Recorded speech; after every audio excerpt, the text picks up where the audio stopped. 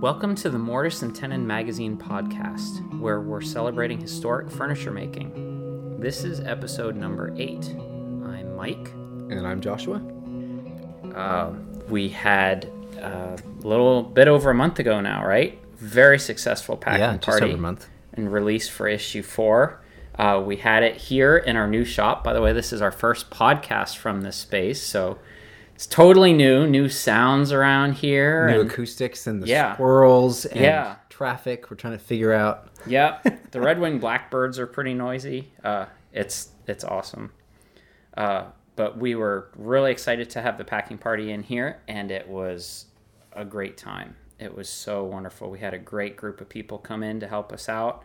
Shipped more magazines than ever before over the 2 days. Yeah, definitely. And it was almost double last time, so it's not quite double, but it was a lot more. But we had some amazingly efficient folks working, and basically on the first day of the packing party, we wrapped as many as we did all of the last packing party. Yeah. So, and it never felt like we were like stressed or straining. No, it was a blast. It was really great. Lots of great food, so it was a lot of fun. And we've been getting really great feedback from readers. Particularly, we've been hearing about Jared Dahl's article all about production work, all about the value of production work in handcraft. And a bunch of people have said, that's really opened my mind to making things in small batches and how important that is. So that's really cool to hear that, because I definitely, it opened my mind, and it really changed the way that I approach things. And I've had several different conversations with different craftspeople recently who completely back up the premise of that article. Speaking of, you really get into this kind of flow state when you're making a bunch of one thing, and you can really master the techniques and master each step, and you can really gain efficiency and learn a lot about the production process through making a lot of one thing. And so, it's a great article, and it's a great concept. Yeah. So thank you, Jared, for writing that. Yeah. we all are growing because of it. Absolutely. So if you wanted to order a copy of issue 4, it's available on our website, mortiseandtenonmag.com. You can pick it up and send us an email and tell us your thoughts on the articles. We'd love to hear feedback. We do. Yeah. But our discussion for this podcast, the title we came up with is A New Old Way of Working Wood. New in the sense of new to us, right? But it's not new. It's a way of working wood that's been around for longer than we know, longer than recorded history. And it's this sense of handcraft, using your hands to create things. Obviously, that's in general a theme we talk about a lot, but we particularly wanted to take this as our theme for this podcast because I just got back from Port Townsend, the Port Townsend School of Woodworking, where I did a class building a table with hand tools from rough boards. And I had a ton of really interesting conversations with the students in that class. A lot of them, I think all of them, hadn't really worked in that way with those tools. It's a very simple, bare-bones approach, really no nonsense. There are a lot of different techniques I emphasized. And it just brought in a lot of not only the woodworking techniques, but because of that, it sort of naturally transpires into this way of living your life where you're maybe not self-sufficient, but you're competent to do a lot of things. You're able to fix things. You're able to build things that you want. You're not stuck and bound to being only a consumer. Right. It was it's a woodworking class. It was really fun to talk with a bunch of people. And this is what they were echoing back to me, and it was resonating with what I was, with what feeds my way of working wood. And so it's just this really cool experience. Yeah, it's awesome. It's funny, building on the back of the packing party and the conversations we had then. Right. It's just totally an echo of that. Like all these people who are really super creative in their areas of expertise and what they do and what they make, and we were just going around the table at the meal times, sharing conversations about these focuses of maybe not so much a consumerist look at life, but more like the joy of creating and the joy of sharing this knowledge and passing it down, and really appreciating knowledge from the past and how valuable it is culturally. There's so much of craft that is just woven into culture, and a lot of times today that's easily forgotten, where we come from. Right. Yeah. And one of the things that I found particularly interesting when I was out in the Pacific Northwest was I went into a restaurant, and I saw this around a few different places. There was this style of flooring. It was actually my dad and I went to this breakfast place that was this kind of like super nice, fancy breakfast place. It was kind of fun to be in there, and the floor looked like 4-plane marks, or actually like a scrub plane, like super deep, super scooped out.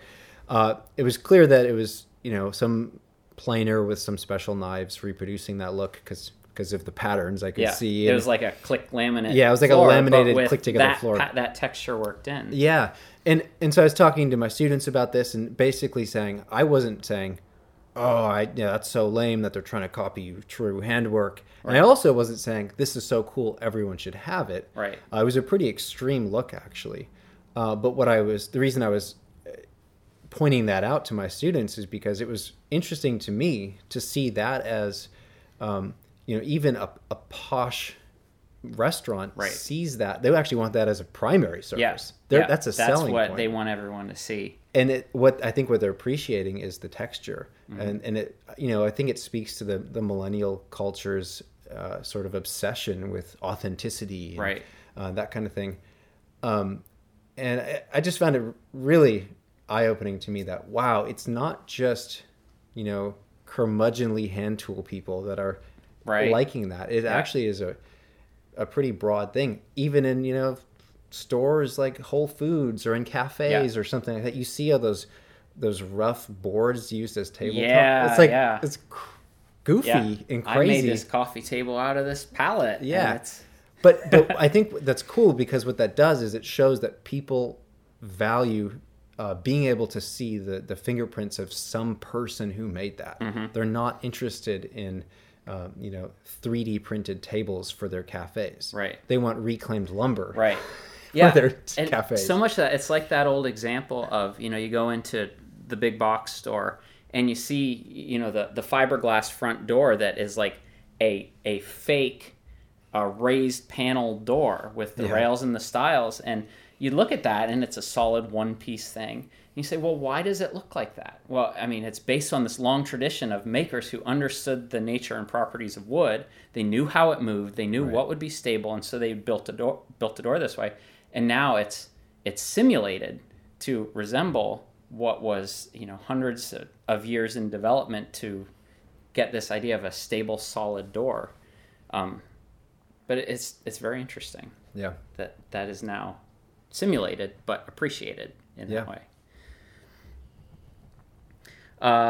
So as you were on the West Coast out there, I and my family did a little bit of traveling down the East Coast here. We went all the way down by way of Assateague Island and Ocean City, Maryland, places I haven't been since I was really little. And so we ended up in Colonial Williamsburg, and that was the goal of our trip. But as we were planning the trip, I said, hey, this is kind of on the way. We need to do that, go across the Chesapeake Bay Bridge Tunnel and see all these things that I have these very vague memories of. But it was a really wonderful trip. We went down there, and we got to visit with Bill Pavlak, who wrote an article for us in issue 3 about patterns. I got to see some of those nice drawn patterns down in the cabinet maker shop, and some stuff that even Mac Headley had drawn when he was in there. Our kids got to play a harpsichord, and did Ed make the harpsichord? Yeah, right? yeah. That's it was awesome. Beautiful, inlay, and they sound awesome. All the little, I forget what the parts are called, but they use porcupine quills to pluck the strings. And oh my goodness. So awesome. If anyone out there knows of a secondhand harpsichord that maybe you're willing to let go for a song, just let me know, and I'll contact you. We would love to get you a do harp barter, right? Yeah, we'll trade you like an old upright piano for one or something like that.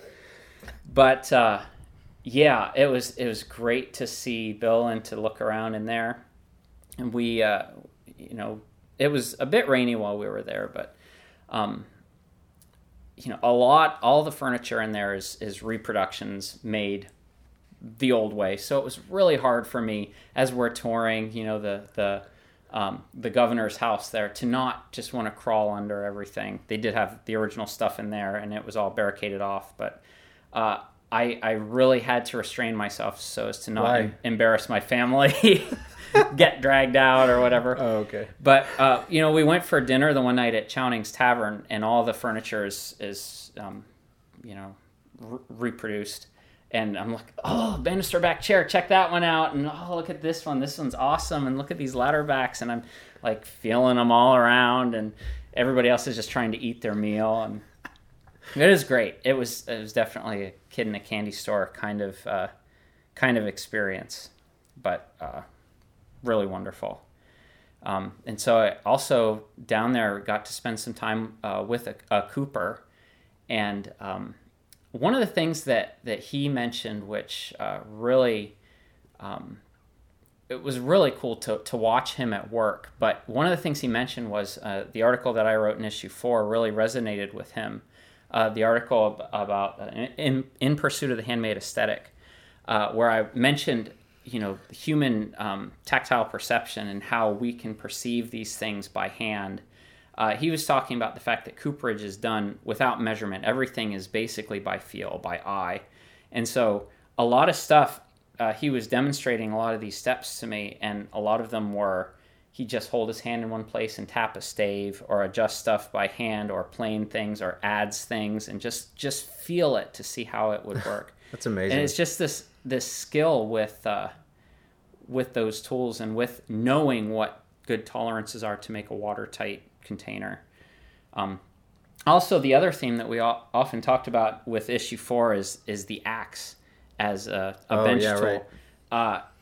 He would get to basically for like a non-watertight container, he would just use an axe to do the finished joints between the staves. He'd start with the stave. He'd get the angle by eye with his Cooper's axe, and that's it. And that's it.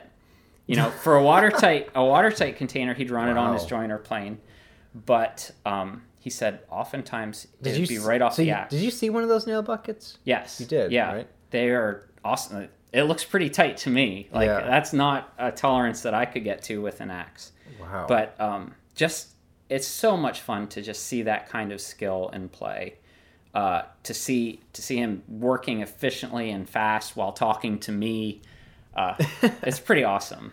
Well, it's actually when I was in the class at Port Townsend, one of the things I taught the students was to use a single bevel hatchet to rough out the tapers of the legs of the tables they're making, and it was really cool to see. I showed them the technique that I'm comfortable with, that works for me, and I taught them to reproduce that technique. And I think none of them had done that before.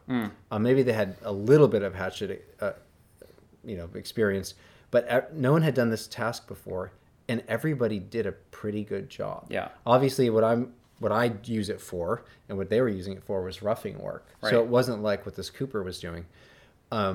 But even the ability, these things were razor sharp. That's the cool thing about Port Townsend. You mentioned that. The school there, all their tools they provide for their students, and they're all razor sharp. They're awesome. They take good care of things. Yeah, so they had these single bevel hatchets sharpened like they're supposed to be, like chisels. They're super sharp, and nobody had any problems with it. They were able to really control the tool, and I said, basically, your job is to let the weight of the head cut, and your job is to kind of restrain it from going too far. Right. Yeah. And they were really able to remove a lot of material fast with that understanding. So none of us are Coopers or at that level where we're relying on it to take us onto the line. Yeah, right to the line. Yeah. But it was cool to see it's not something that you can only do after 20 years of experience. Right. That it is something that you can pick it up right away and at least get the bulk of the material away. Which is why you share those techniques in the apprenticeship tables video right, as well. Exactly. Because it's the quickest way to waste off that material. Yeah. And so... even for in the video, I did the drawer bottom bevels. I started with a hatchet. Yeah. I mean, any application where you need to remove more than, I don't know, 3/8 of an inch or something, mm-hmm. I find I'm reaching for my hatchet a lot of times. Yeah. So what the theme of what a lot of what Mike and I have been talking about since we both got back together, we've just been buzzing. We've been talking nonstop. I mean, we've been working, but yeah, well, right, talking while working. But we've been sharing about so much that we've been learning and seeing, and things that we're interested in that just other people are. Is really cool. So we've been talking about, the theme seems to be like this idea of people feeling liberated in this way of working. Mm-hmm. And at Port Townsend, I had a lot of takeaways from the class. My mind has been reeling, and I've been thinking through the responses of the students. I had several students that they seemed really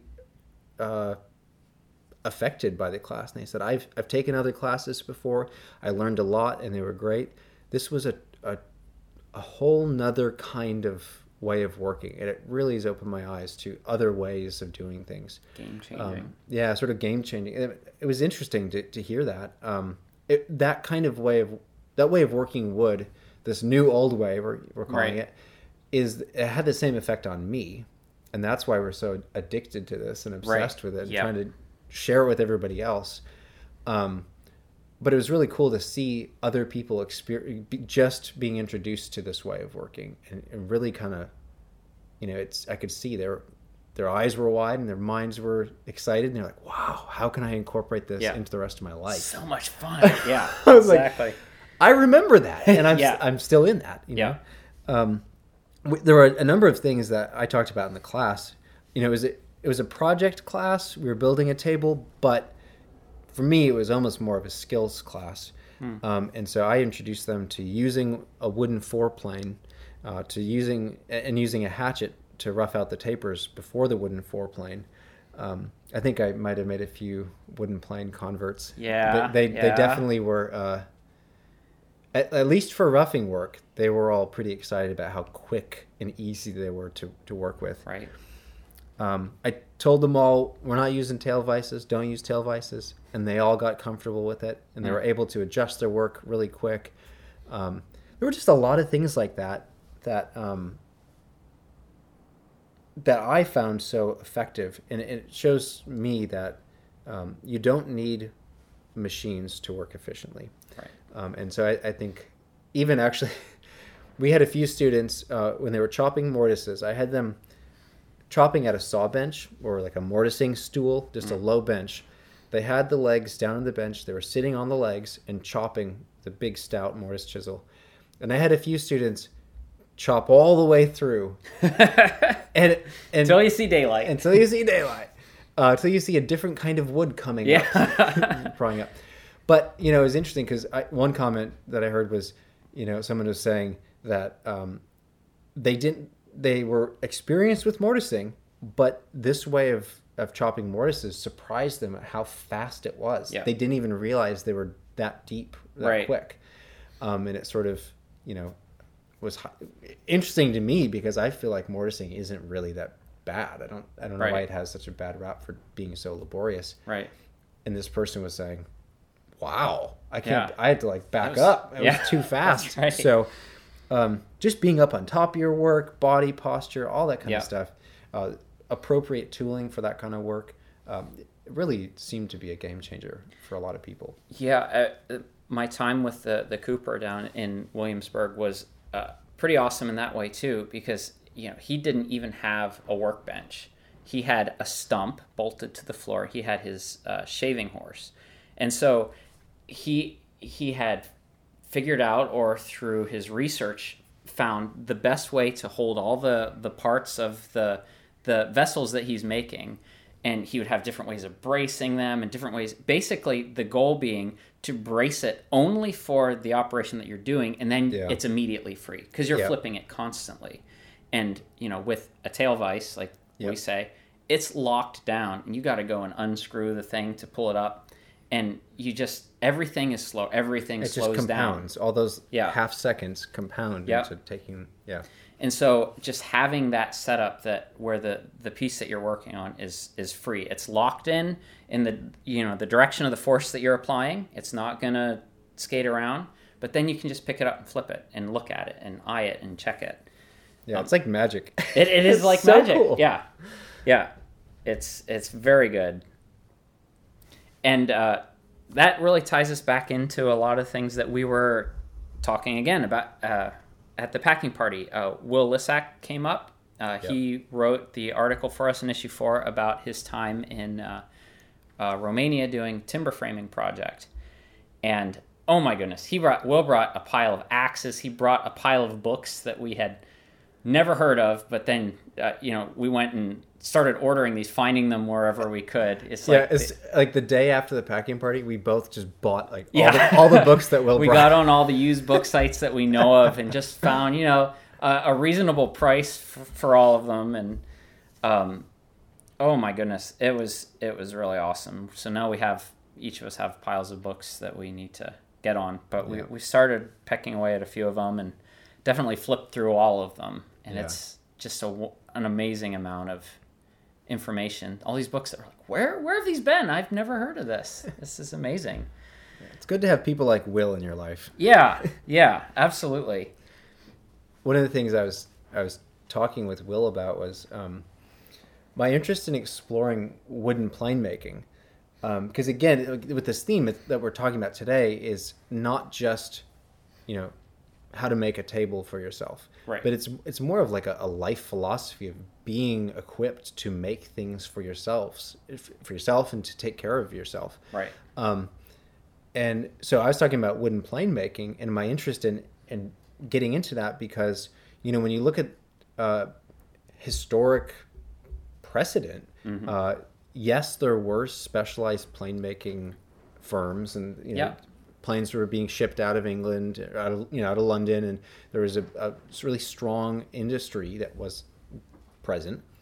But every woodworker, every cabinet maker, every chair maker, they thought of it as a matter of course to make their own planes. Yeah. You could also, instead of buying the plane, you could just buy the iron, and it was commonly done. They would buy an iron, and they would make the body. It's just a block of wood with a hole in it. Right. And they were able to do that without even really thinking of it as this specialized trade that was so elusive, and they don't have that training. They just did it because they needed a tool. And it was a part of their well-roundedness, their mastery. Yeah. It's like I was telling you that the quote from Star Wars, right? Because it all goes back to that. It's Darth Vader has. It all goes back to Star Wars. Oh, it does. Yeah. He has Luke's lightsaber, and he say, "I see you've constructed a new lightsaber. Your skills are complete."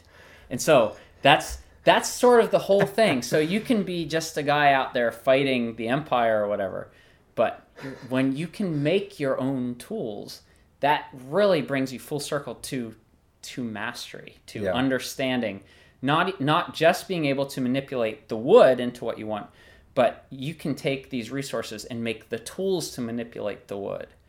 And having that knowledge of what it takes to make this tool to work the wood is just this whole deeper level of really understanding, what you're doing. And then obviously it ties you into the heritage of this craft, the people who have been making their planes for hundreds of years, thousands of years that people have been making these tools.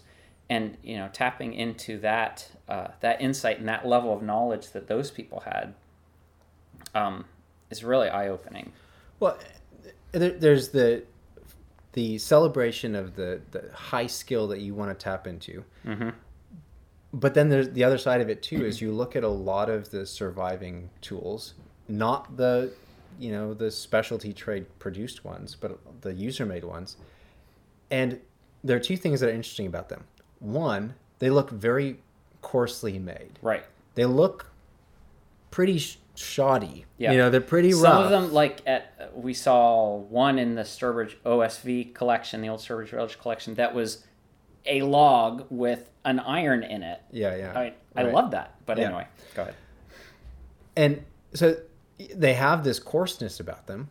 But then the other thing you often will see in these is there's a ton of wear. Right.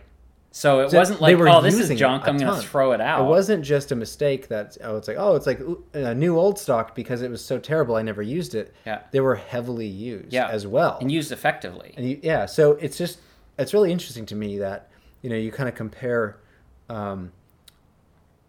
this different philosophy of today. We think of if we need a tool, we have to go buy it from somebody who has a special ability to do it.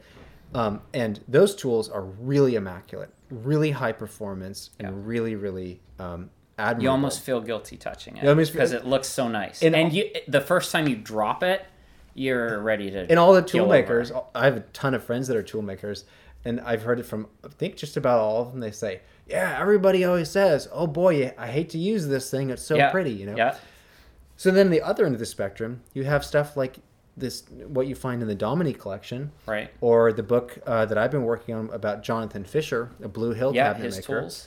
He made his tools, and there's a bunch of tear out on the sides, and there's a bunch of coarseness, and they have a lot of wear. Yeah, and he was awesome able furniture. to make high functioning tools that weren't fussy because it was just him in a shop, and he was just trying to make a practical tool. Right. So I was telling Will about this, and I was curious to dip into traditional wooden plane making a little bit more and kind of push the boundaries a little bit on it and experiment with, because the only plane making I know is the high precision in all areas, really immaculate version. Perfect. But I'm now curious to explore kind of reproducing like Jonathan Fisher's planes and the Domini planes that were actually, they look kind of haphazard. Right. But presumably they functioned really well because they were used a lot. Right. So like right before your trip, Yeah. You decided to take a couple days. Yeah. So right before I left for Washington, I was actually kind of under the weather and needed some hands-on time. You're sparing me from your bubble of viral bacteria. I didn't want to give you my plague or whatever I had. Yeah. So Thank you for that. Yeah. So I was just kind of, fooling around. And I thought, you know what? Maybe now's the time to experiment with making a plane. So I relied on Steve Voigt's article in Popular Woodworking a few issues back and made myself a double iron plane in, I don't know, certainly less than a day's time. Combined over 2 days, spread out. And I basically just, it's a coffin smoother, so that the coffin shape in the outside has all these facets on it. Mm-hmm. I actually, because I assumed I would botch it, I made it in poplar. Right, because you had that chunk of poplar that was for dry the longest time. Yeah, so I thought I'll make it out of some disposable wood because I'm going to screw this up. But you know what? It was really amazing because I didn't screw it up, and I wasn't particularly fussy either. There's this one reference I read, actually in issue 4 in my article about wooden plane restoration. I was talking about fitting the iron to the bed and how to adjust that. And I referenced period examples and also Roubaud, and what he said. It was the only place I've ever seen personally that echoes what I've found on period planes, that the beds from top to bottom, a lot of them actually, or it's not that uncommon to find them hollowed out in the middle. They're not actually flat the whole way. They're hollow in the middle. Here I have issue 4. Roubaud, what does he say? He said, this is what he said when he's describing how to make a plane. Roubaud said, the bed should be well smoothed, straight, and a bit hollowed along its length so that the iron fits firmly at the mouth. And that's what I find. The beds are hollowed often, or even sometimes you'll find the reverse where the iron has been like pounded concave on the bevel side. So it's creating a hollow there. So it's touching at the mouth and it's touching up at the top of the bed. And that kind of thing where, you don't want a hump in the middle that's a pivot point for the iron to constantly shift or to create chatter. So instead of trying to make it perfect, trying to machine it perfect, because as soon as the season shifts, the bed's going to move a little bit. Right. the better solution is just to remove that altogether. And it's that kind of stuff I'm interested in with plane making. I think if we can kind of look at that kind of process, distill it down, the same kind of stuff that Mike and I are interested in with furniture, and do it for tooling and other kinds of things like that, then I think we can see these skills as approachable and begin to make high-functioning planes that are super practical and not fussy, and they don't require a lot of specialized tools. Yeah. I think that's way more fulfilling than just, saying, oh, I am only a furniture maker, and so I'm not even going to touch tools. Right. That's just I'm just going to go and buy my tools. Yeah. Yeah. And one of the things that we've, 2 words, bog iron. Okay. One of the ideas that we've chased around is going back even further, like the Viking age tradition of harvesting bog iron once a generation. If you don't know what bog iron is, go look it up. It's way cool. We're talking about B-O-G. Bog iron. Yeah. Iron in a bog.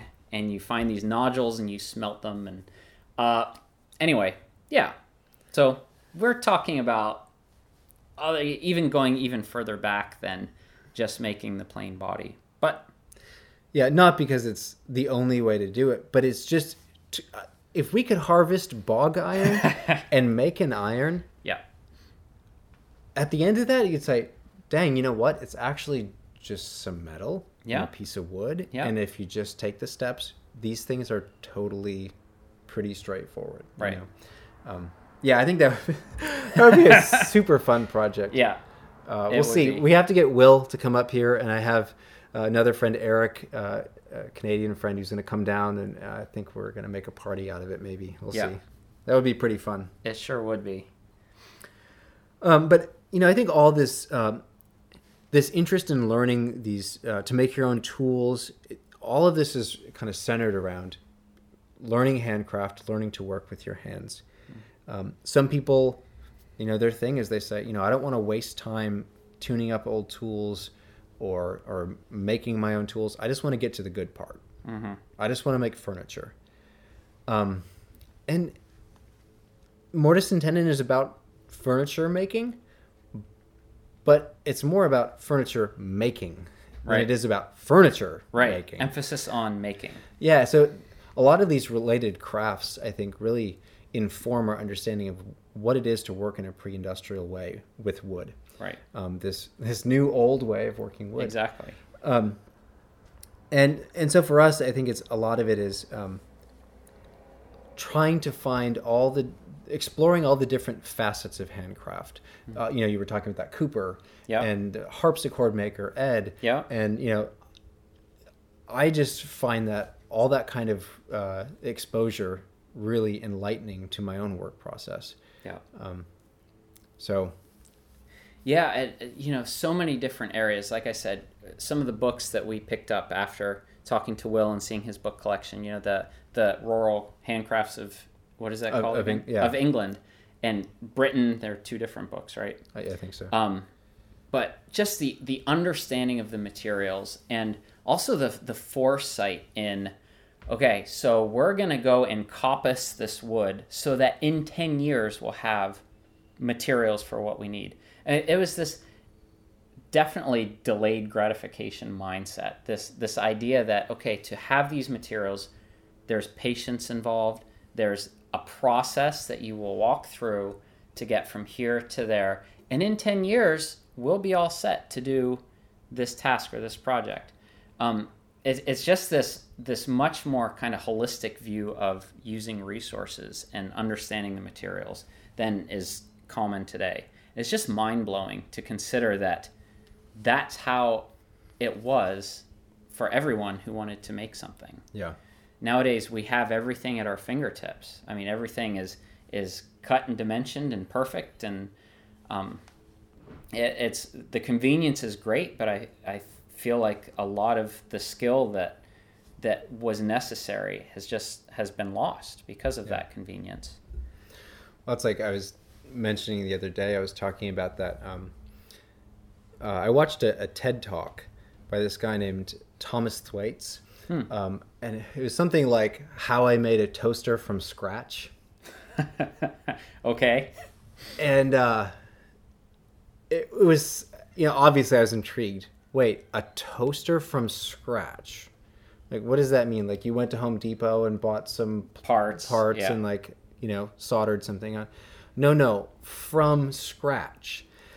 So there was this guy who was interested in basically trying to understand what goes into making a modern toaster. So he went to the store, bought a cheap, average, common toaster, I think on the cheap end, like the cheapest toaster he could find, brought it home, took it apart to see what are all the parts that make this thing up. And he found, I don't know, a couple hundred different parts. And I think it was something like 114 raw materials were involved or something. It was just like, he immediately realized there's no way on earth I will ever be able to fabricate this myself from raw materials. So he's talking about from rocks. From rocks, right. Okay. So he said, okay. That is from scratch. That's from scratch. Yeah. So he was talking about, he said, all right, well, what I'll do is I'll focus on 5 materials. It was like iron, mica, copper, nickel, and plastic. Plastic was the other one because he said plastic was really important to, what we think of as a modern toaster. They have this plastic side. Yeah. So that was kind of like, to not have it plastic wouldn't be the same thing. So he had to figure out how to create these things, process them from scratch.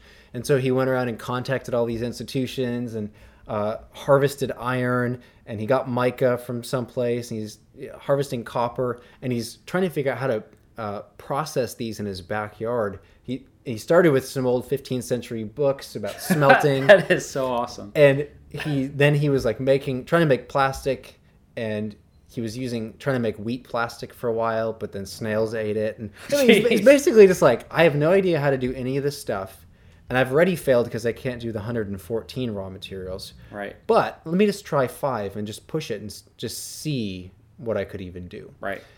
And in the end, he basically ended up with this Frankenstein-looking, molten, crazy mess of stuff. He ended up reconstituting plastic that was mined out of the earth because of, so it was out of some dump or something like that. He melted it back down. So he basically said, I cheated the whole way because there's no way one person can possibly make a modern toaster. Wow.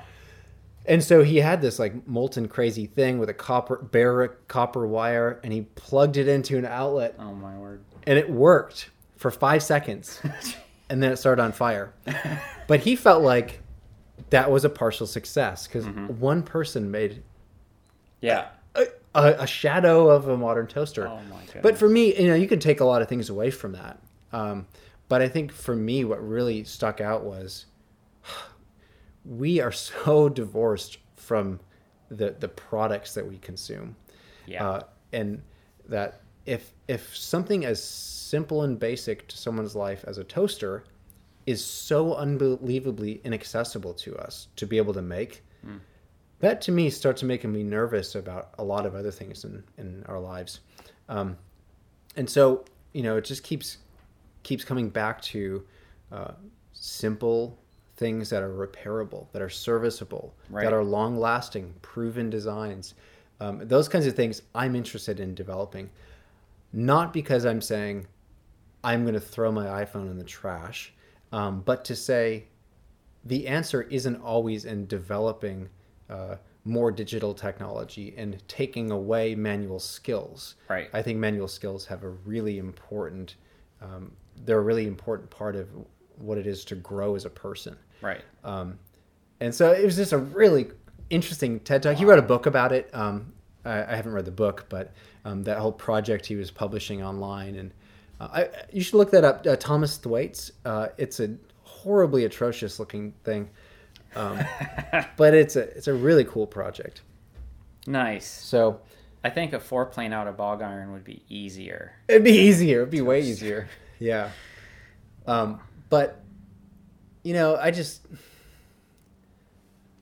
there is a way that you could say, all right, we're not interested in DIY stuff. Right. We're not interested in like trying to figure out what is the cheapest, easiest way we can teach people to make their own planes. Right. With available materials from Home Depot. Right. Or Lowe's or whatever. Yeah. We want people to grow in skills. We want people to be able to learn to work with real wood in traditional ways that is just efficient. So, I mean, that was a lot of what I took away from the past couple weeks away, and it's what Mike and I have been talking about a lot. Yeah, starting from the raw material, going out into the woods and gathering what you need, and that is mankind for thousands of years, and having those skills is such a valuable and important thing. Yeah, but I think that's what this publication is all about. It's all about celebrating our heritage of handcraft, celebrating the ingenuity of our forefathers and foremothers, and thinking about what does this mean to us in our lives, and how can we learn from them. So I think I'm excited about new directions. Mike and I were both working on articles for issue 5. We're getting really excited about that. We're writing our own pieces, and we just see so much of this movement, not toward necessarily, codifying regional styles in this one thing or so much, things like that. But we see the blossoming of this initial idea of taking the insights of makers and conservators and scholars and putting them all together to see what is the relevance of this to our 21st century lives. Right. Is this stuff just old-timey stuff where we wear puffy shirts? Right. Because it's fun to wear puffy shirts. Because it's fun, or because it's educational, and therefore that's the only value it has? Yeah. Or does this really impact our lives, or should it impact our lives and make us less dependent on what's provided for us? Yeah, exactly. I met one of the joiners at Williamsburg, Peter Hudson, and he and I have been actually communicating back and forth a little bit since our visit, and he was saying that exact same thing. The sense that how are these skills relevant today? People see a lot of times, I think, historic reenactment, and they think it's a cute, quaint thing, but like Roy Underhill says in his TED Talk, he doesn't see this as the woodworking of the past. Right. He sees this as the woodworking of the future. Yeah. For a lot of reasons. And so that's what we see too. We don't see this as fading, or this isn't some curtain call for pre-industrial woodworking. This is we're excited about this because we found this is huge fun.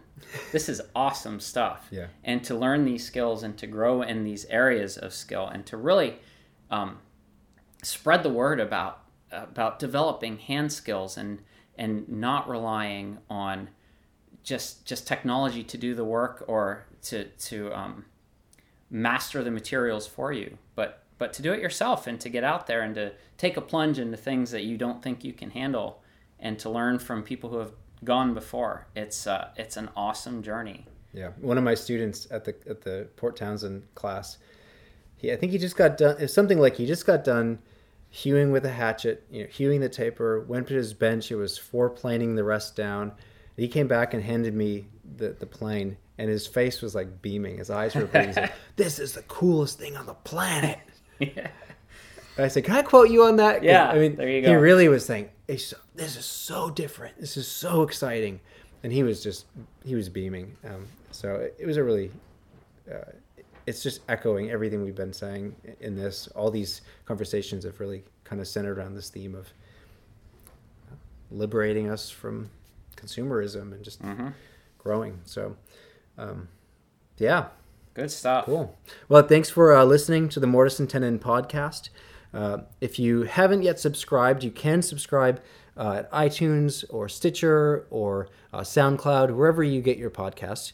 If you have any comments, we would love to hear from you. You can drop them below on the blog, or you can email us at mortiseandtenonmag.com.